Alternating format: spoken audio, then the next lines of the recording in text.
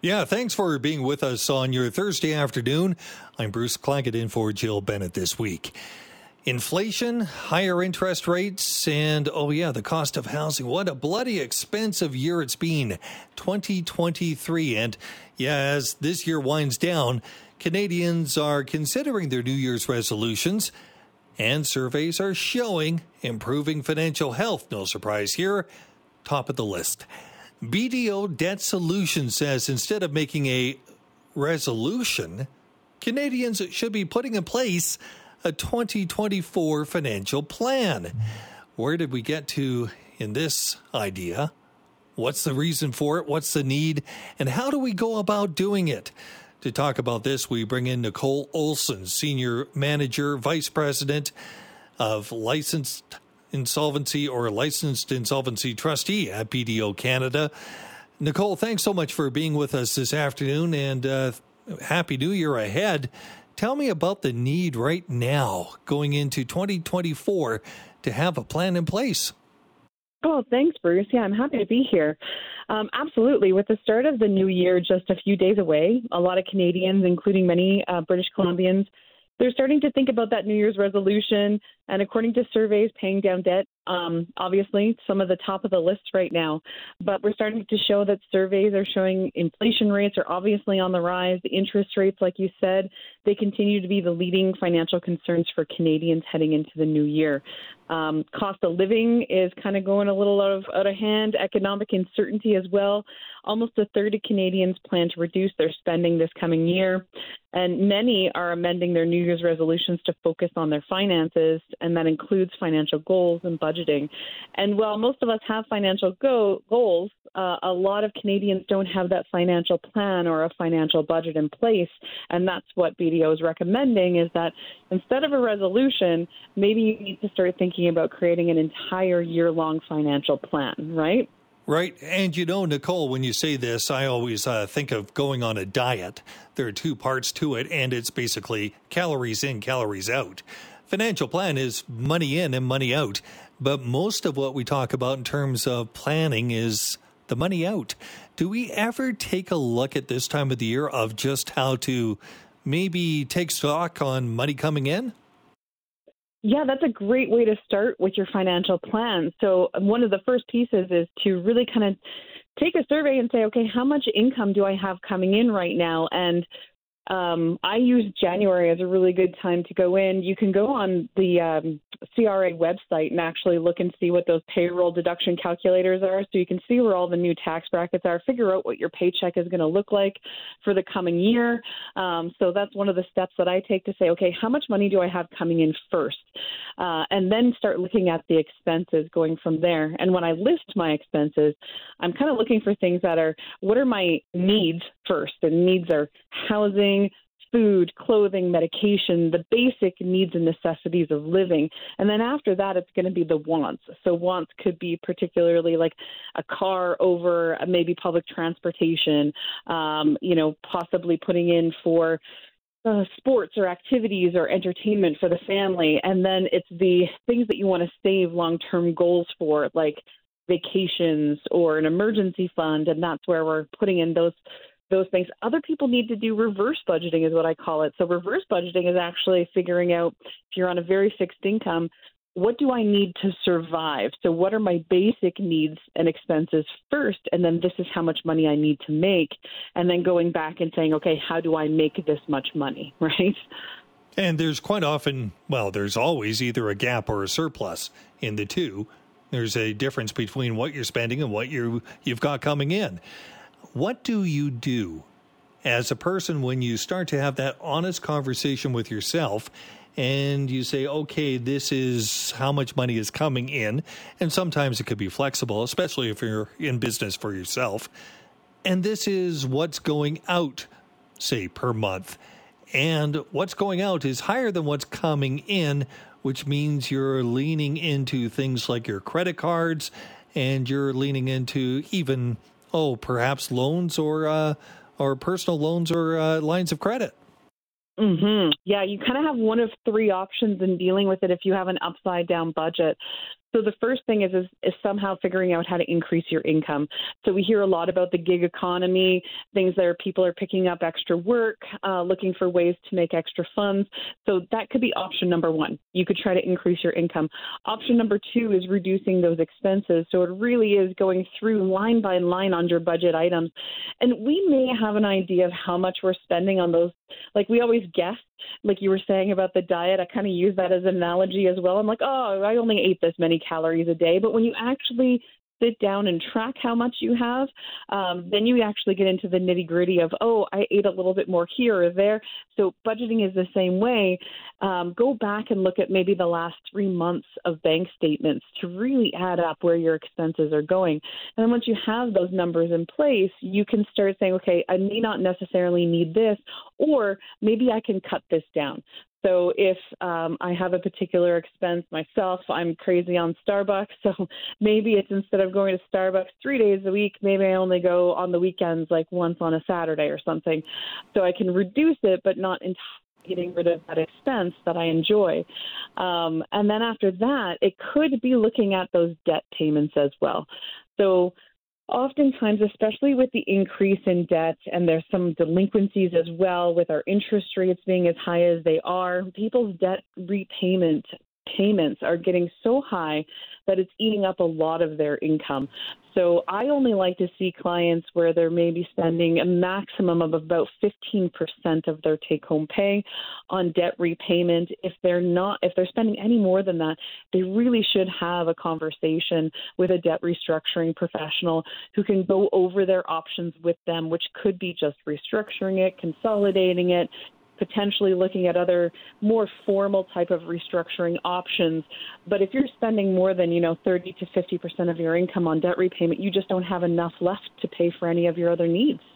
Nicole, I've been in this position myself. It's tough to come to the reality with yourself when you are kind of in a mess and need to be really honest and say, I need help, or I need to do something differently, or perhaps I wasn't as wise as I could have been. Where do you see people coming to you or coming to other professionals and saying, it's now time to get help? Is it when it's too late? And how do you really square that with the pride that they might have in themselves in saying, I'll get through it, don't worry, don't worry, don't worry? Sometimes, yeah, most of the time I see clients that come to me kind of too late in the game. Not that we can't help them. They just always say at the end of the conversation, man, I wish I would have talked to you sooner. It would have saved me a lot of pain or a lot of money or other things. So I say, talk to a professional like myself, a licensed insolvency trustee. We're regulated by the government. We're required to go over every single option out there and available to the client.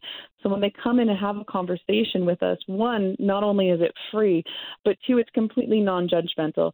We take a look at their entire financial picture, go over all their options with them and say, okay, this is where your budgeting issues are or that we foresee. We're not going to tell you, you can't have this, you can't have that. We're just going to say, tell us what your goals are, and we'll kind of create a plan. And I always say, it's like, here's door number 1, here's door number 2, here's door number 3, here's all the pros and cons of each of these options. And ultimately, the choice is up to the client to decide which option they want to go with, but at least they have somebody to have that conversation with in that safe and non-judgmental area. But I say the sooner you talk to a professional, the better it is. Think about it. If my New Year's or my health plan coming in January is that I want to get to the gym and start exercising and doing all that stuff and getting myself into shape, the best thing for me to do is actually go and talk to an expert like a nutritionist and a financial plan, not a financial planner, a fitness planner, a personal trainer, so that I actually don't injure myself and then take myself out of the game completely. They have the knowledge, I don't. If I just go in and try to start picking up machines and doing things, I'm probably going to hurt myself. And True. The same could be said about our finances, right? Bruce in for Jill. We've been talking about the tough year in terms of costs and our budget going into 2024. Yeah, it's already that late. Our guest, Nicole Olson, Senior Manager, Vice President, Licensed Insolvency Trustee with BDO Canada. And yes, the recommendation, the bottom line, is putting in place a 2024 financial plan and following it. Nicole, what is that financial plan? How do we go about doing it? I guess, like you said, that first step of actually taking a look at things can be and probably is the hardest step to take. But once you do and just have that conversation or take that look, it's going to make things a little bit easier. So to create your financial plan, you should really take that honest look at your financial situation. You need to think about your income, your expenses, any amount of savings that you've put in place, RRSPs, TFSAs, and then really focus on what are the challenges in your budget, but what are your successes as well? So make two lists. There might be something that you're really good at. You could be very resourceful. There's a lot of things that you might be doing really well. You want to start taking stock of your short and long-term financial goals. Short-term goals are anything that's going to happen within the next 1 to 3 years. Long-term financial goals typically look about 5 to 10 years. And you're going to want them to treat them a little bit differently.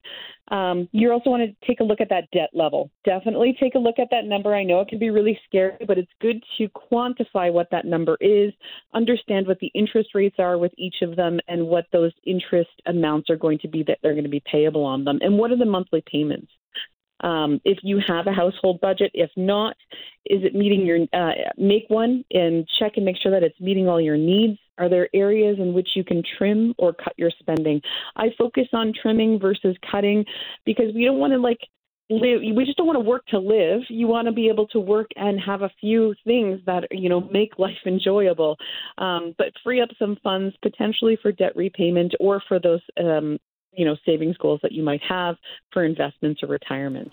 Much like the diet analogy, people want success overnight, but it takes time. And one of those things is ensuring, I guess, you have some momentum going on and that you're able to maintain whatever plan you have in place. Where do you see that working best, and how does it really achieve the goals you want when you put that plan in place? Right. So savings and debt repayment are two of those things that you can watch success very much over time. So you can start to see if you're going to say, all right, I'm going to save $50 a month. That's it. Then at month 2, you're going to say, okay, I've got $100 in savings and then $150. And you're going to want to see, am I on track with this? We've got a lot of really great tools at our fingertips, Google Excel sheets, docs. There's a lot of free things that are online that you can use to start tracking. 1, am I making any progress in my savings plans? And then 2, am I also making progress in my debt repayment plans? And it can track that for you so you can see how well you're doing. Absolutely. Don't think that you can do this overnight. It took you how many years to get into this position? It's going to take you just probably as much time to potentially get out of that, or maybe a little shorter depending on if you do a more aggressive plan or do restructuring, right? Now, we're all smart people, and we think that we can often do it ourselves. When do you bring in a professional? Why would you bring in a professional when maybe some of the advice is simply online, as you point out? I think bringing in a professional at the front end is always a good idea. Even if you think like, hey, I work in finance, I should know all of this stuff. Sometimes we're the worst ones. You know how they say the mechanic is the one that has the worst car in the garage? Sometimes us people in finance also need that kind of help as well. Having an extra set of eyes that isn't currently living in your situation and can look at things from a different perspective is always helpful in reviewing that budget. So having a financial planner or talking, like I say, to a licensed insolvency trustee who can take a look at it from a different perspective can show you things that you may not be seeing just because we're currently living in that situation and we don't always see the windows and doors available to us, right? Right. Nicole, I often hear the commercials that talk about, oh, yeah, your debt score. We can work on your or your credit score. We can work on that and make sure it's going to be better by getting your debt under control. But there's so many other benefits to this, and a lot of it comes down to life enjoyment. What do you see in terms of debt stress and anxiety, and what is it like on the other side? Yeah, we just did a debt stigma survey recently in the fall, and it talked about how stressed Canadians are about their debt and that debt restructuring and how it's just creating a lot of anxiety and stress for people. It's one of the things that keeps them up at night, and it's one of the things that they don't even want to talk about. They'd rather talk about their illnesses and divorces rather than would rather talk about their debt situation. So given that, people do talk about credit scores a lot, and I say, Listen, that's secondary. The first thing we need to do is deal with the debt situation. We need to triage it. We need to stop the bleeding. We need to get you in a plan, get the debt repayment going. Working on building your credit score is something that we do afterwards. And really, you just need your credit score to qualify for a mortgage, potentially like a financing of a vehicle. But beyond that, if you're in a debt situation, you don't need to have a great credit score. Focus on getting the debt down, the payments that are manageable, so they're not keeping you up at night. You're not getting collections calls. You're not getting harassment from creditors. That's the big piece that's stressing a lot of people out, right? And absolutely. Good advice, by the way, heading into the new year, which could be a whole lot better as we come off what was arguably a challenging 2023. Nicole, thanks for your time and a happy new year ahead. Yes, and a happy new year to you as well.